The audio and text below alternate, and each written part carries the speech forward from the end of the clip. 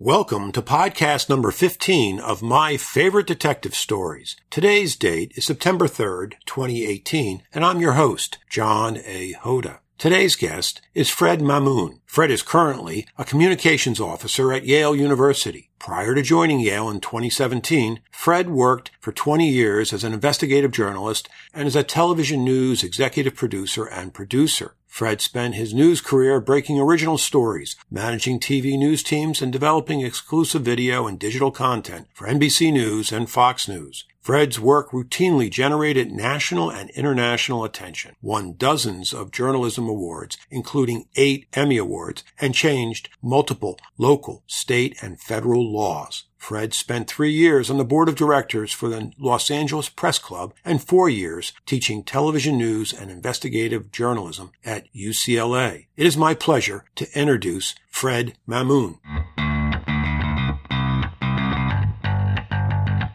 My Favorite Detective Stories podcast features past or present detectives and investigative journalists. As a working investigator of over 42 years, I hope to inform, inspire, and entertain you with great stories. We want to learn from our guests how they got started in the field and why they decided to become investigators in the first place. Listen as they tell us about the early years and who were their mentors and why those mentors had such a huge impact on their careers. We'll explore what makes for a good investigator and what makes for good investigation. But most importantly, after you get to know our guests, we will ask them for their favorite detective story, or maybe two. Stay tuned. The interview is about to begin.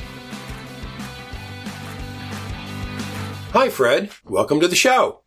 Hi, John. How are you today? Thanks for having me. You're welcome. Thank you. And for a change, I'm actually interviewing someone in or near my zip code. Fred, you're up in the greater New Haven area. And how is the weather for us today? You know what? I think it is a lovely summer day. Not too hot, not too humid, but it's beautiful outside with the sun coming down. Very enjoyable, I'd say. And I'll get you out there again real quick, I promise. Today is June 22nd, a Friday, as we record this. And I'm just happy to have you on the show. I've been wanting to have you on the show for about 6 months now? I've been chasing you, right? I don't know about chasing, but no, I appreciate the offer. And, what you do is interesting to me. So I was excited to be on your show, too. Thank you. Oh, you're welcome. So now, back in the day, when people asked you what you did, what did you tell them? Well, that depends if I was on a story or not. If I was, one thing about being a journalist and working for, big news organizations, like I worked for NBC News and I worked for Fox News for years in Chicago and Los Angeles and New York primarily. And, when you work for a big news organization, they have a, set of standards and guidelines in terms of behavior. And we would have to be very careful to never misrepresent ourselves. So if somebody asked me what I did, if I was on a story or an undercover story, frankly, I could try to get out of answering them. And a lot of times I would turn the question on them, or I would tell them that was something that was true, but maybe not all the information they were looking for. Mm-hmm. And usually you didn't have a camera over your shoulder and a boom mic above your head. Well, when you have the camera out, you know who you are at that point, and you got the mic stick with the normally. But I'll be honest, even when we did confrontation interviews, some people call them, or when we did, when we caught up to people to do on-camera interviews with them, people that were sort of subjects of our investigation. I'm not a really huge fan of chasing people down the street. It's sensational kind of TV, and it looks good sometimes, but editorially, you don't really get much out of it. No, I understand. So in conversation, say at a party, where somebody would ask you, "What are you doing?" What would you say? There you go. So, for years I was working as an investigative news journalist, a television news journalist, and what that essentially means is, or news, investigative news producer would be the term in television. But essentially what it means is you're a journalist who, develops and develops, writes, produces, maybe video records, maybe edits investigative news stories. That's fantastic. And how did you get started at that? I started in television in Chicago, and I was always interested in TV news to some extent, and I consider myself an inquisitive kind of person growing up, and I got into news pretty early on in my career. I started as an intern, which a lot of people do, and I started actually doing entertainment news when I got in the business. I was an on-air entertainment reporter for several years, and it was enjoyable, and I went to a lot of great concerts and interviewed celebrities, but I found that I gravitated to more heavy investigative, deep dive kind of journalism. Stories that you have to dig up, stories that you have to find, do heavy research on, oftentimes undercover reporting on, and try to expose wrongdoing and fraud and corruption, that kind of thing I gravitated to. So you gravitated to it, but how did you decide, or why did you decide to go in that direction with your news career? A lot of times when you get to a specialized kind of reporting, like investigative reporting, you've done quite a bit of daily reporting. And I did do a lot of daily reporting where I would go out and kind of do the story of the day, which is really exciting and interesting. One day you'd be interviewing Bill Clinton, and the next day you could be covering a hurricane. And there's a skill to that, and there's it's important stuff, and it's very topical. But on the flip side, you don't get sometimes you could just show, or you see something's going on there, but you don't have time to really dig in and expose wrongdoings and corruption. And one of the things I noticed and that really meant a lot to me early on was the victims. You would have people that you would come in contact with that were greatly victimized, and they didn't have a voice. And it sounds cheesy, but, that's one of the great things about investigative journalism. You could give a voice, at the very least, you could give a voice to people that otherwise don't necessarily have one. They don't have a platform like TV news or a big digital news kind of thing. And one day I was working on, while I was doing entertainment reporting and other stuff, again, I was starting to do more daily news at that point and harder news. And I was working what they call kind of the news desk at Fox in Chicago. And this is years and years ago. And, you're essentially on that desk. It's a big, long desk, and it's kind of the nerve center. You're dispatching news crews to go cover stories. You're listening to scanners for stories coming in. And it's a very kind of real-time operational center of a vibrant newsroom, particularly TV. Anyways, you would do beat checks. When you're, beginning in that business, at least back in the day, it still is. You do beat checks, meaning you would, when you're working on that news desk, you call all the cop shops, all the precincts, you call the district attorney's office, just kind of shaking them down for stories. And by and large, it was tedious work, and, you wouldn't get far with it because, you wouldn't get past the front door too often on those calls, but sometimes you did. And I started noticing a pattern of crimes that were happening in Chicago's West Side community. And it was a string of assaults and some sexual assaults. And nobody had really connected them. And I kind of noticed that there were a pattern occurring. And we ended up breaking a story on it. And it turned out it was indeed one guy who who victimized a lot of women. And he was kind of a predator, and he hadn't been so my stories, we did some stories. It raised, attention to the matter in Chicago, and the guy ended up getting arrested. Some guy got arrested over it, and it really gave me the bug. So when I did that, I'm like, wow, we kind of brought this guy to justice, and it kind of opened my door to the investigative reporting and how you could, help people sometimes, and how you could actually hold people accountable. Yes. And when you said earlier about having a voice for the victims, I know a lot of homicide detectives talk about having a voice for the dead victim, because the dead victim doesn't have a voice anymore, and it's up to them to speak for the dead. And and they have to carry on to try to find whoever was the perpetrator of their death.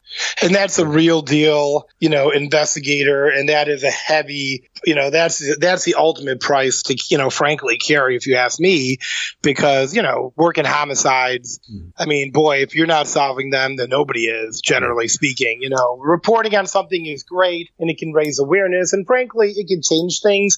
But when it comes down to, look, I've dealt with a lot of victims and victims' families, and when somebody's, when they're killed or they're dead, it's obviously it's the realest crime, and the worst. Oh, sure. But I wasn't trying to lighten what you're doing for other victims as well. No, I didn't take that. I mean, look, I think of in the seriousness of what you said, I think of stories I did in countless things, not even necessarily, like in the homicide.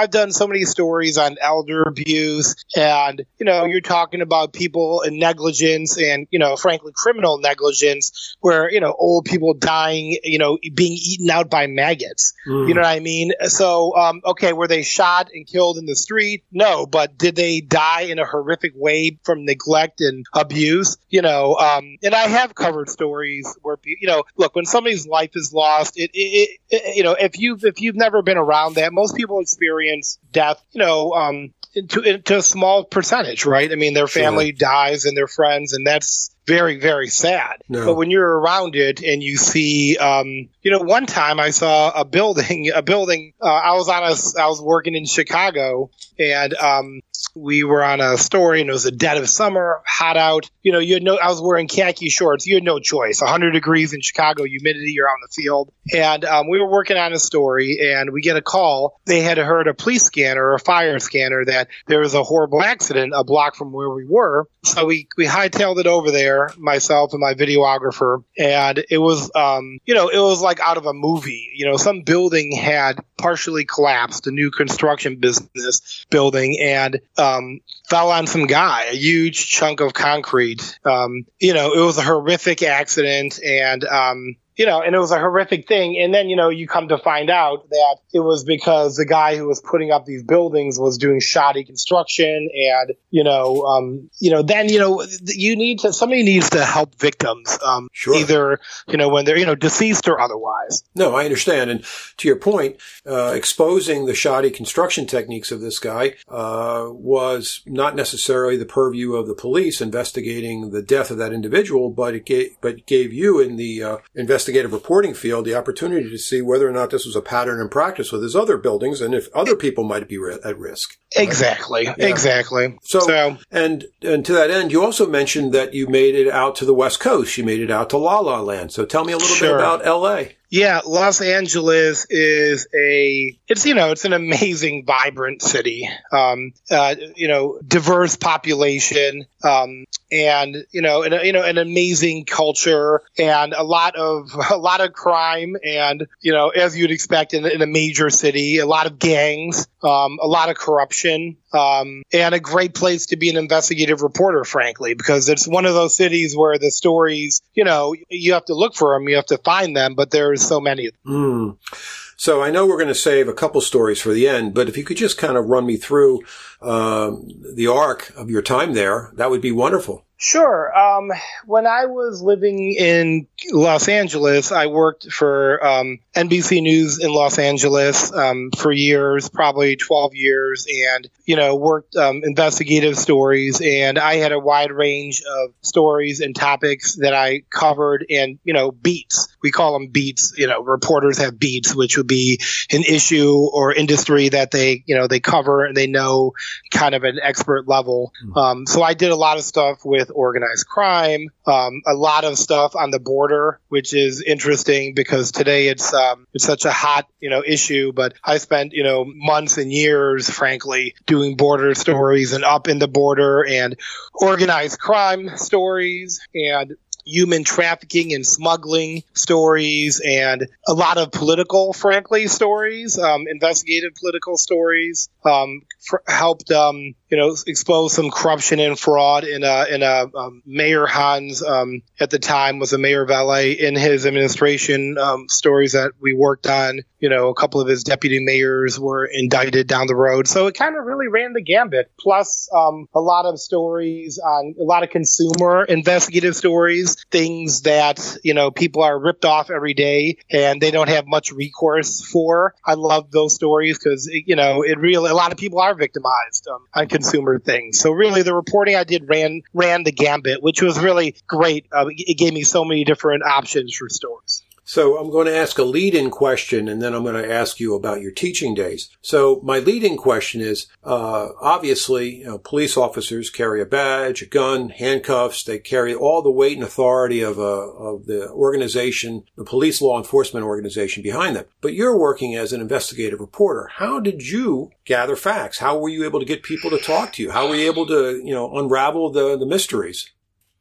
Yeah, you know what? It is obviously a really different animal. There is a certain weight that's carried as a journalist. And, in particular, if you're with a news organization like NBC, people know about. And so, you do have that going in, a set of trust. There's usually a little bit of public trust for journalists. But it is difficult. You don't have the investigative tools that cops have. Can't issue subpoenas. You can't carry guns. I remember one time on a story, an investigation I was working on. It was an interesting story. It was about a group of guys that were a loosely knit, crime syndicate, stealing a lot of money, perhaps millions of dollars, certainly in that range, of federal mail. They were, these guys had infiltrated LAX airport as baggage handlers, and they were stealing a lot of money, a lot of federal mail, which people may or may not realize. But, from my understanding, a decent amount of it is, jewelers who are sending diamonds and such back and forth. I mean, there's a lot of expensive things that, people certify and send in the mail. And these guys were ripping a ton of that stuff off. Long story short, when we went to do to go interview these guys and catch up with them, some of them are pretty hardened criminals. And one of the guys ended up punching me in the face. We ended up catching up with him, in Compton.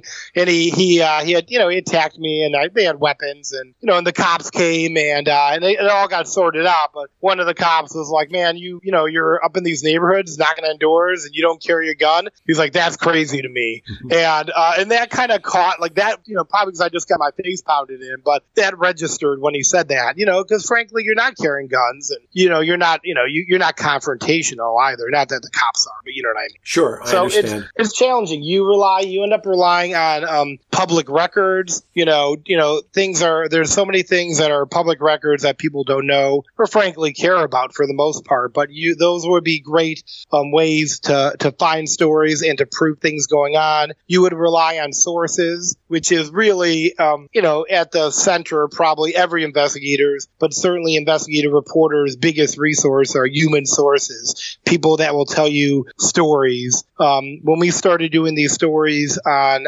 Mayor Jim Hahn's administration, we were looking into allegations of a pay-to-play sort of scheme with a high-level public relations company that was doing a lot of pro bono work on behalf of the mayor and his administration, but they were also getting paid a lot of money in city funds. And I can't remember, we did these stories years and years ago, but, those stories come through sources, people that are able to tell you things that trust you with information. Oh, sure. And when you talk about sources and investigative reporting, I can't help but think of Redford and Dustin Hoffman back in All the President's Men 30, 40 years ago. And then more recently in the reprised movie involving Meryl Streep and I guess Tom Hanks about the Washington Post in that same era. Right?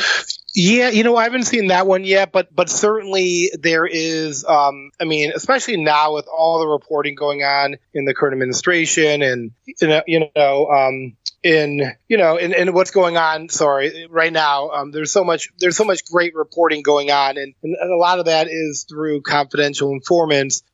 But yeah, that is the best way to get a story is human sources. And try to corroborate it with other methods, people, places, or things. Yeah, no, you know what? Like, look, usually when somebody tells you something, it could be, they might tell you the whole story. They might lay out everything for you. But oftentimes times people just have an inkling that something's not going on right, or, and so what they tell you is, it could be really raw, like,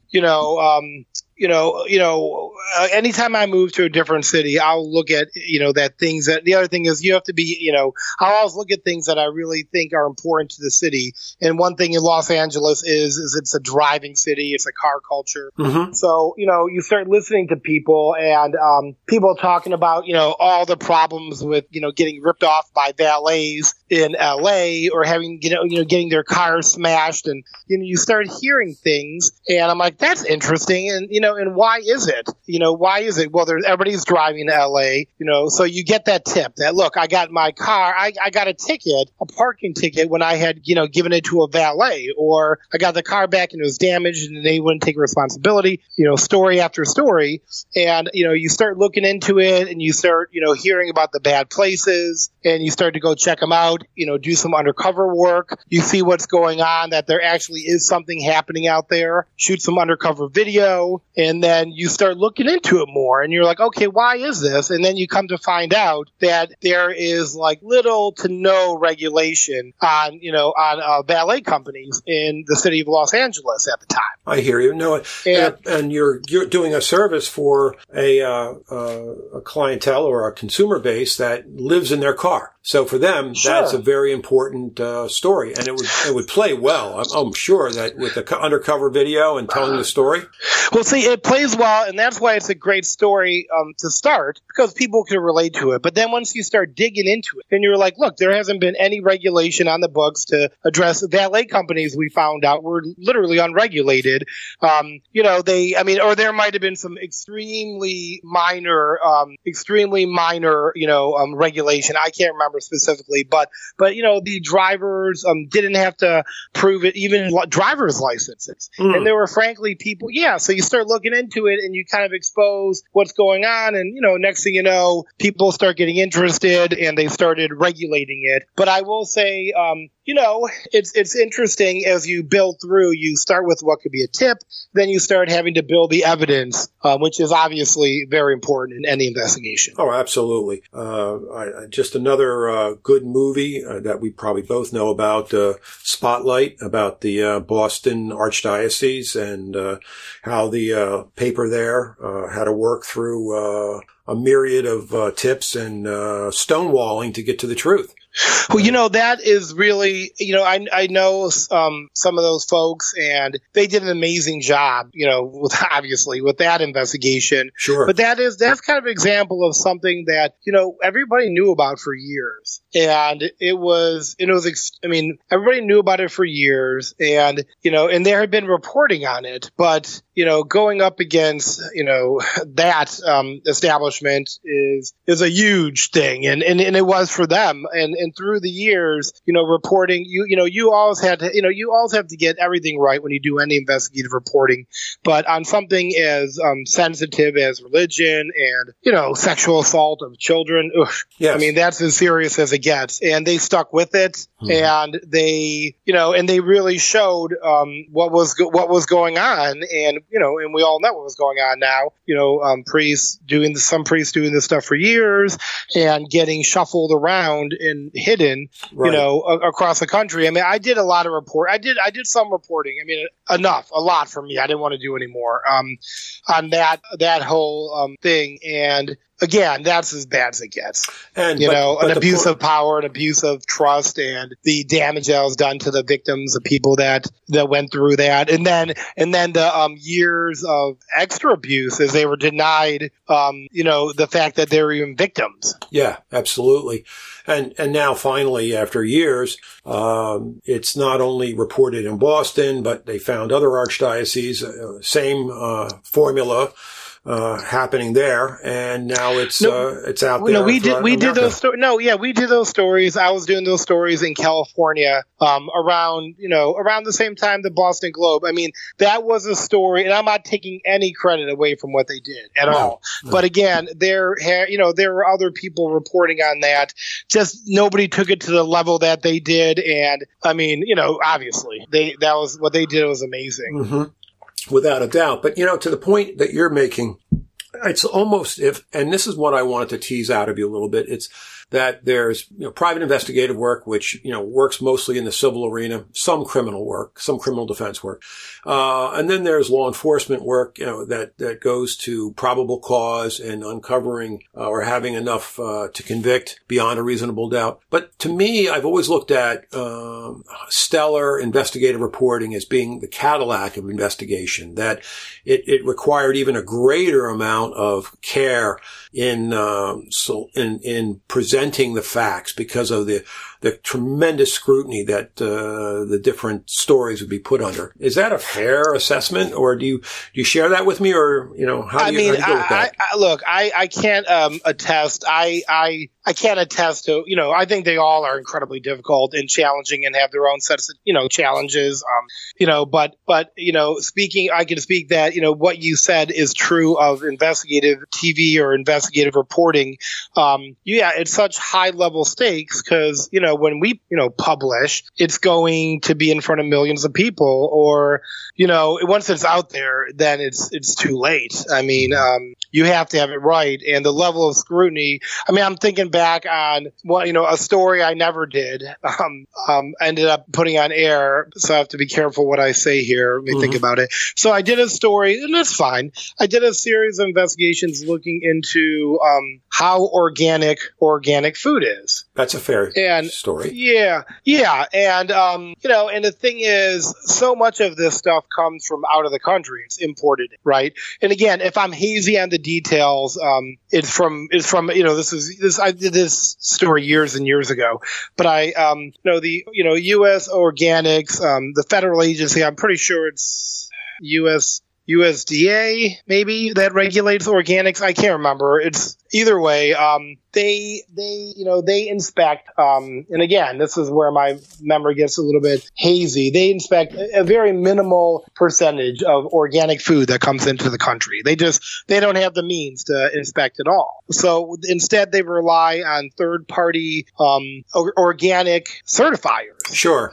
To certify a lot of organics coming in, and it might be the I can't believe. Yeah. So regardless, there's room for error in there, and furthermore, the food is being grown in countries where it's practically impossible to be 100% organic. If you're growing stuff in soil that has chemicals that have a 50-year, 80-year, 100-year shelf life, it's not going to be organic. So long story short, we end up looking into this, and very diligently we had a bunch of different things, big name organics tested, and to even do that, there is a when you work for a news organization, they have extremely explicit, specific rules that apply to any kind of stories or investigations that do scientific testing. And, and as part of that, you need to find laboratories that are totally independent of your story, of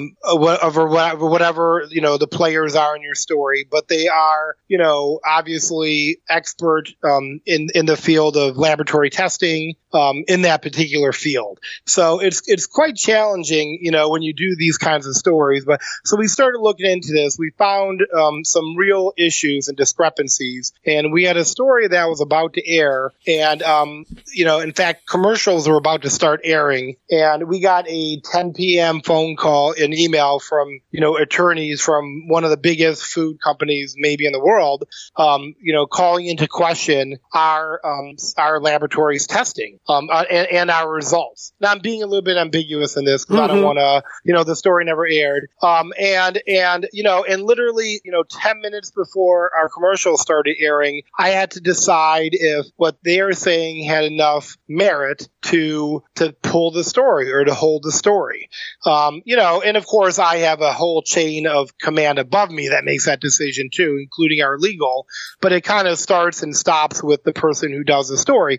Long story short, we held the story, because, they had valid questions, and I would never, it's just not worth it. You know what I mean? Getting it wrong. And we never ended up airing the story. It kind of got shut down, just naturally. I ended up in NBC and moving on at some point. Some of these investigations take years, but it gets really technical, and it's under when you have a major food company saying with their attorney sending you what they say are the newest industry considered standardized testing on this stuff for organics, and you're relying on a couple labs that you vetted and you checked, but you're not doing the work. I mean, it's very intense. Right.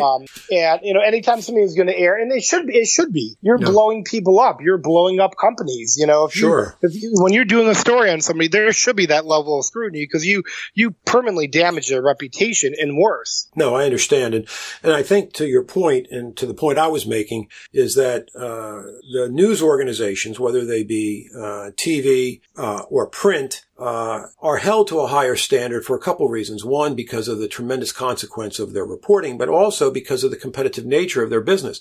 If say the Boston Globe got it completely wrong on the Archdiocese in Boston, well, that could have affected readership. That could affect subscriptions. That could possibly put them out of business. Certainly, it damages the reputation of a sound news organization. I mean, even recently ABC News had some issues, and everybody has issues, and people, and I haven't been following a lot of that stuff so closely, but when a news organization's reputation is in question, understandably they can't have it be damaged over a story. I mean, if it's wrong, if it's right, it's interesting, that they do stand up. The news organizations will stand up with you under incredible scrutiny if you got it right.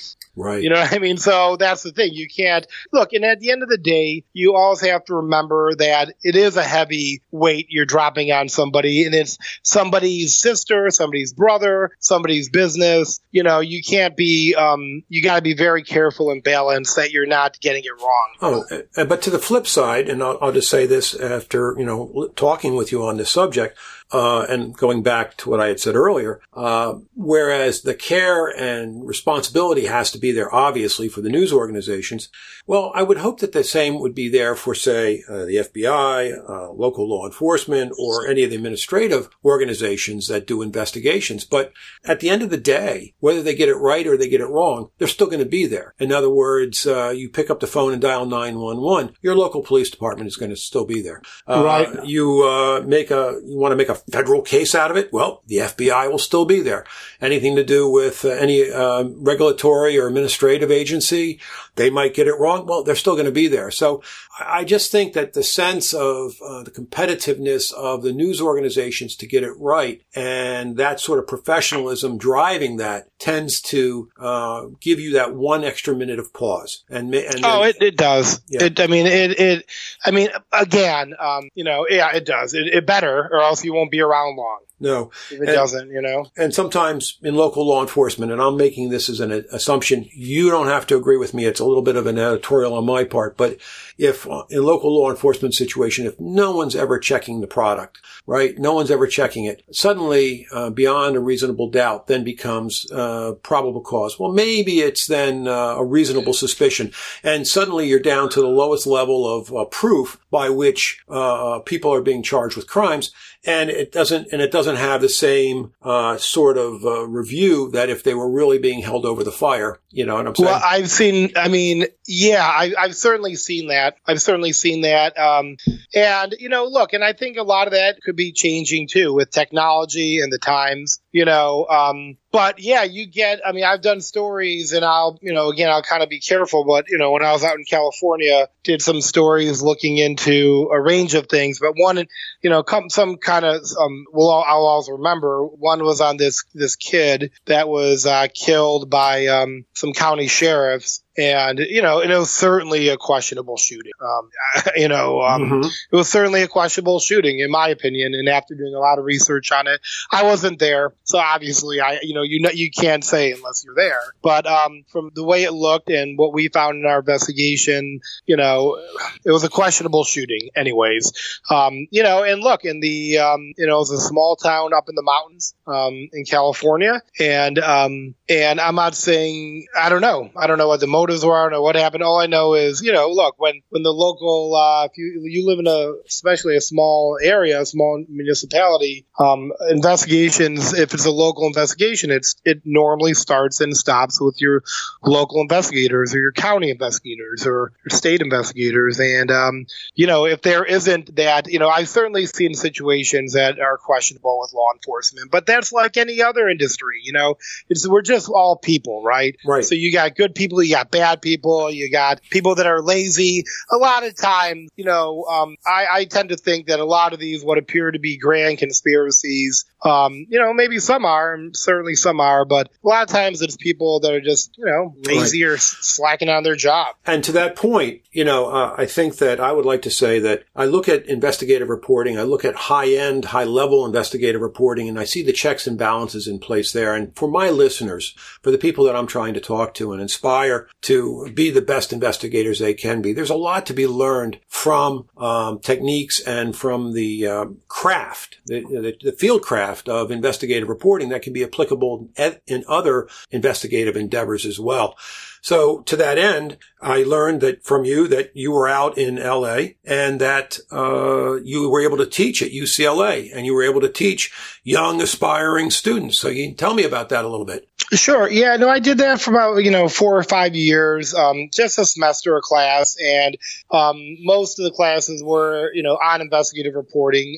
So sure, I taught in that sense. And also, as a journalist, you really learn on the job. So I'm probably even more proud of the young journalists who I maybe helped train a little bit early on or throughout their careers and have gone on to do great things too. But the teaching of investigative journalism, and this isn't from me. I'm part of an association of investigative journalists and a very collaborative group where people share theories and other things. So, investigative journalism, we talked about it a little bit at the beginning.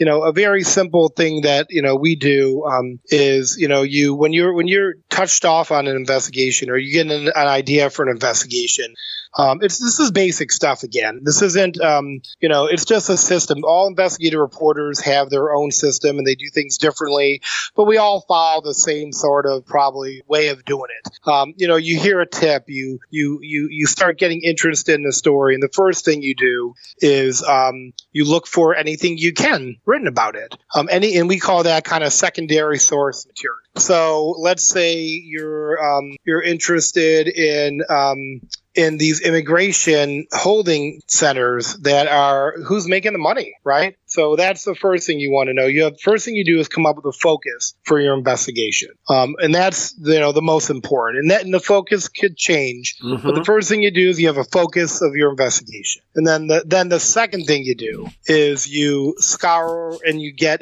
obtain as much secondary source material, meaning anything you can find that's written about it, any story, and if there's any government materials available. If it's something that's government related, there's usually some sort of documentation. If something is a criminal case, there's documentation in the criminal court system. But first you do a cursory kind of, what's out there, what's the scope, what's been reported on this issue. And at that point, you determine if enough's been reported on it, or if there's anything that you could report that hasn't been, or maybe nothing's been reported at all. There's just some anecdotal stuff out there. So once you get all your secondary source material, you start building the investigation and you start looking into the organization. Usually you're investigating a person, an organization, or an issue. That's essentially what it boils down to, right? A bad player, maybe a corrupt organization, or some sort of issue.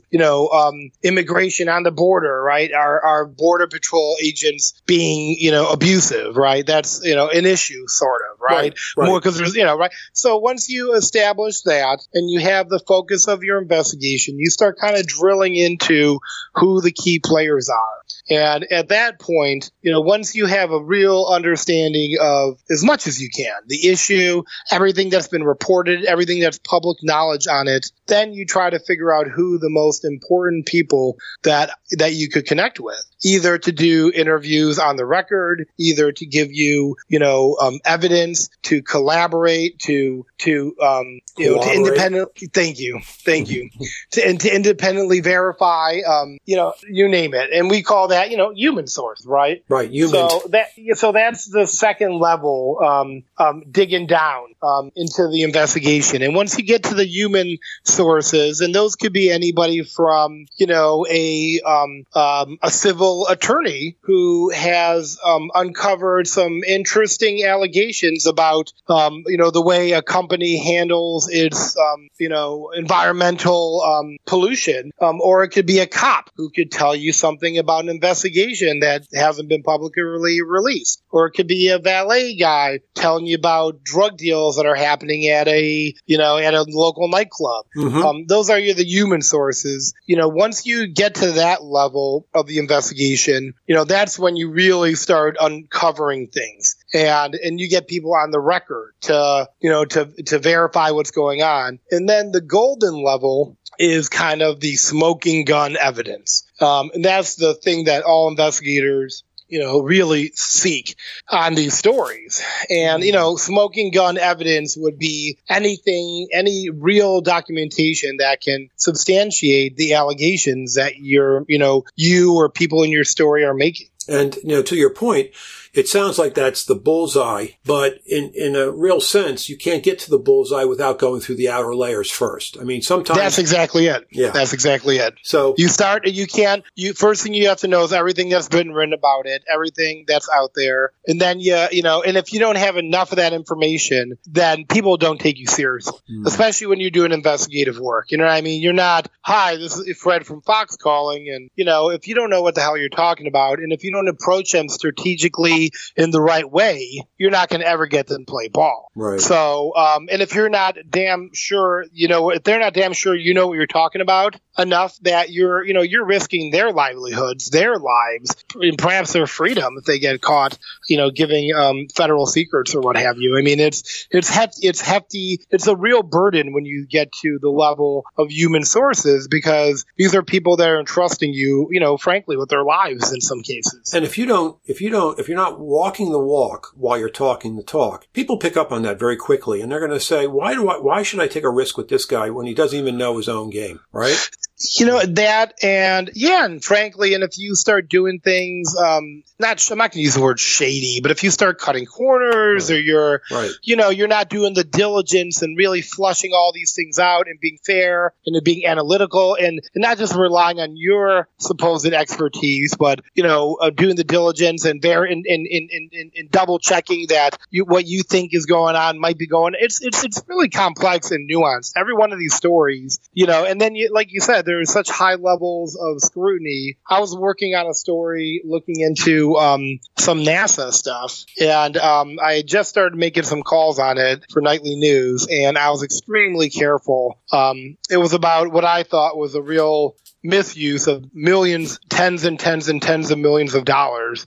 And I started making some very preliminary phone calls on it to a few people that I found. It took me forever to find these two people because they were high level enough at NASA. They had been high level enough at NASA that they knew the ins and outs of the program and what I was talking about. But neither one of them appeared to be particularly partisan. I mean, when you're at from my understanding, when you're, at a high level of NASA, a lot of these federal agencies, you're appointed by somebody, right? Either a Republican or a Democrat, and they tend to align, you find. So I was trying to find somebody I could talk to about a rocket program that wouldn't have too much skin in the game. Mm-hmm. Because, and I reached out and I explained who I was, and I said, look, I'm hoping I could talk to you in confidence. I'm just at the very beginning of this. I'm not even sure I'm doing a story on it. Both these people swore my confidence that they weren't going to say anything anything to anybody. And I can see where this is going. And within a half an hour, I was back in my office from lunch, and I had urgent, but not like, worried, but an urgent email from my boss saying, hey, like the head of NASA is calling up our main transportation reporter in DC and ask what you're asking about. So within half an hour, one of these two nonpartisan people had jumped on their phone to the point where the highest levels of NASA were already calling. So that's the kind of level of scrutiny when you're doing some of these reports. And even if it's not, even if you're doing a story on frankly Joe Schmo down the block ripping people off at his local lube shop, it's still somebody's business. It's somebody's life. You understand. You have to be just can't as take careful. it lightly. Yeah, right. And plus people get mad. You don't want somebody coming after you or ruining somebody's life or anything. Well, Fred, you've been really gracious with me so far, and you've been touching on a few stories to exemplify the issues that you're raising. But this is the time in the podcast when I just ask flat out, do you have a favorite story to tell me? Sure, I do. One thing that was, I did a lot of reporting and investigations into organized crime, and that term I think everybody obviously associates traditionally with like the Italian mafia, and certainly it is that. But I think everybody nowadays is familiar with some of the El Salvadorian gangs that are here in America now. But these organized crime syndicates really run every ethnic group. And that's how they kind of thrive in ethnic communities, tight-knit, inclusionary sort of communities. So I did a lot of reporting on, the Russian mafia and the Euro-Asian mafia, some in New York, but a lot in Los Angeles too. And that was pretty interesting stuff, looking into how some of these organized crime syndicates make their money, and that really runs the gambit from anything from, racketeering to drugs to human trafficking, murder for hire, all that kind of high profile stuff you hear about on TV. But they also do a lot of, what would be deemed low level crimes that they make a ton of money off of. Welfare fraud, Medicare fraud, any way they can siphon money, they will. And I end up looking into a ring in Southern California, kind of in the, operating in the Glendale, Pasadena area. And these folks were involved in all that stuff. It was pretty heavy duty, pretty intense. But I was chasing them down on some of this kind of low level, welfare fraud. I mean, if you call to the tune of millions of dollars, low level, but they like these kinds of crimes because even if you get busted for a lot of welfare fraud, you're going to do some time in prison, but you're not doing, extortion or racketeering time. Right. Once you get those charges, you're talking decades of your life. So, so anyways, but regardless, these folks didn't want any of this being highlighted. And I started, highlighting what was going on with this particular group of people, and and they knew who I was, and it was kind of a scary time, frankly, because they were, as a journalist in America, you're really relatively safe, but that doesn't mean things can't happen, and you don't get scared sometimes. So as I was reporting on this organized crime family, I was really careful because it wasn't me and 25 other reporters doing a big story. It was just me, and so I remember one day I was chasing these guys down to the courthouse. I was going to try to ask them some questions. So I got there really early. I parked in a lot way, way far from the courthouse. And after the court case, I tried talking to these guys before the court case, very politely. And they did refuse to talk to me very politely. And then I I did my diligence. I asked them in person. I've been trying to contact them through their lawyers, but I really, frankly, wanted to try to get them to talk to me. I've been pretty lucky in my career getting people to talk in the most unlikely scenarios, but these guys were professionals and they didn't want to talk. So that was that. And I ended up hanging around the courthouse, kind of hiding out in a lounge area just because I didn't want to leave there. These guys, they had 25 people with them. Okay. And they were all staring at me pretty hard. So long story short, I ended up leaving later that afternoon, and I was very careful, and I thought I was at least. I mean, I was halfway careful. I left later in the afternoon, and I parked far away. So as I was pulling out of the parking lot, I noticed these two guys that are standing there, and boy, don't they look like just like, I mean, again, they look like two of the guys that were hanging out. And I'm like, this, maybe it's, it could be that, or, but they were writing down my license plate and doing it out in the open very flagrantly. Yeah. And I'm like, okay, well, that's disconcerting. And, and that kind of stuff continued. I mean, one night I was about a week later before we were getting ready to publish, I was in Hollywood or something, and it was extreme. It was like midnight, 1 in the morning, and I pulled into the In-N-Out drive-thru. I was sitting, I don't know if you've ever been to an In-N-Out, but it doesn't matter what time of day it is, there's a line to drive. Right. So there was a line, and I was stuck between cars, a bunch of cars. And out of nowhere, like 4 or 5 guys came up to my car and surrounded my car. And it was a very strange conversation. It was a really, first of all, when they rolled up around me, it's like 1 in the morning in Hollywood. You know what I mean? This isn't good, No. And they surrounded my car, and even everybody else in the drive-thru was, you could just, people were looking, it was weird.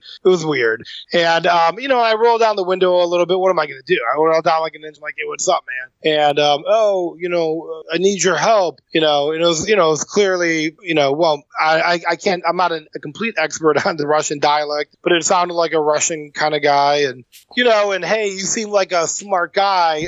We just got here. We just got to America. We don't want you seem like a guy that knows how to live in LA and, and not how to stay alive in LA. And it was really weird, man. It was a real shakedown. It was a real form of intimidation, frankly.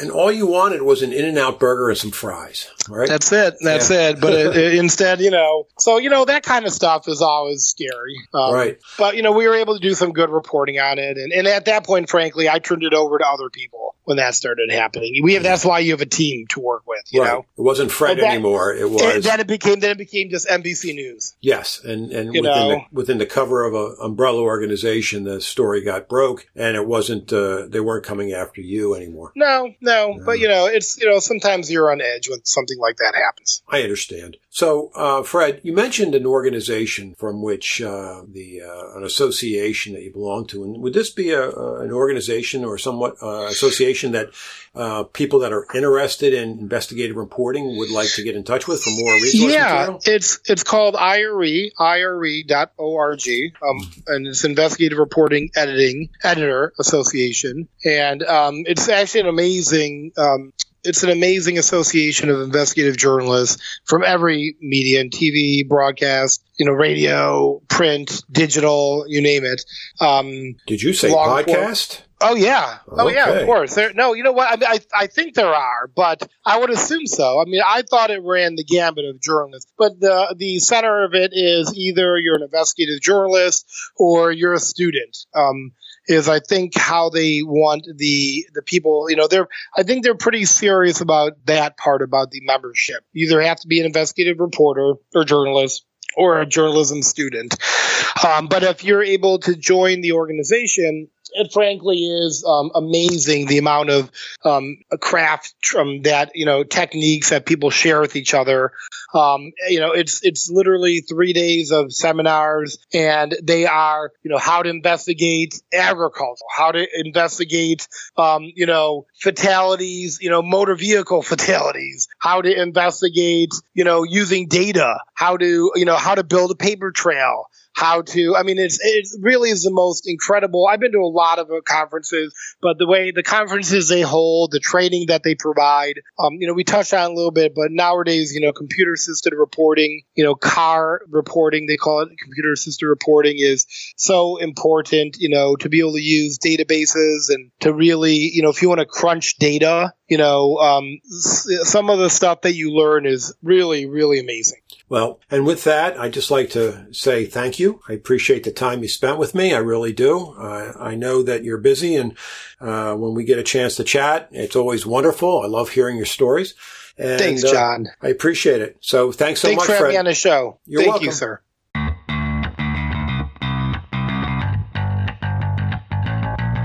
Thank you for listening. I hope that I've earned your interest and your time. Please leave any comments on the website, www.johnhoda.com. That's JOHNHODA.com. Our guest next week is the Chief Investigator of the Contra Costa County Public Defender's Office in Martinez, California. Ms. Linda Sanderson. Since 1986, she has provided dedicated and effective defense investigation for indigent persons accused of crimes in one of California's most litigious public defender offices. She provided defense investigation coverage on nearly all the Richmond gang cases since 1990. As Chief Investigator since 2012, where she supervises 11 defense investigators, she overhauled the department's investigation division into a highly dedicated, efficient, and accomplished unit working alongside the attorney staff in a holistic and team format. Prior to that, she was a reporter for 10 years with the Contra Costa Times and the Rockland County Journal News. I welcome Linda Sanderson to the podcast.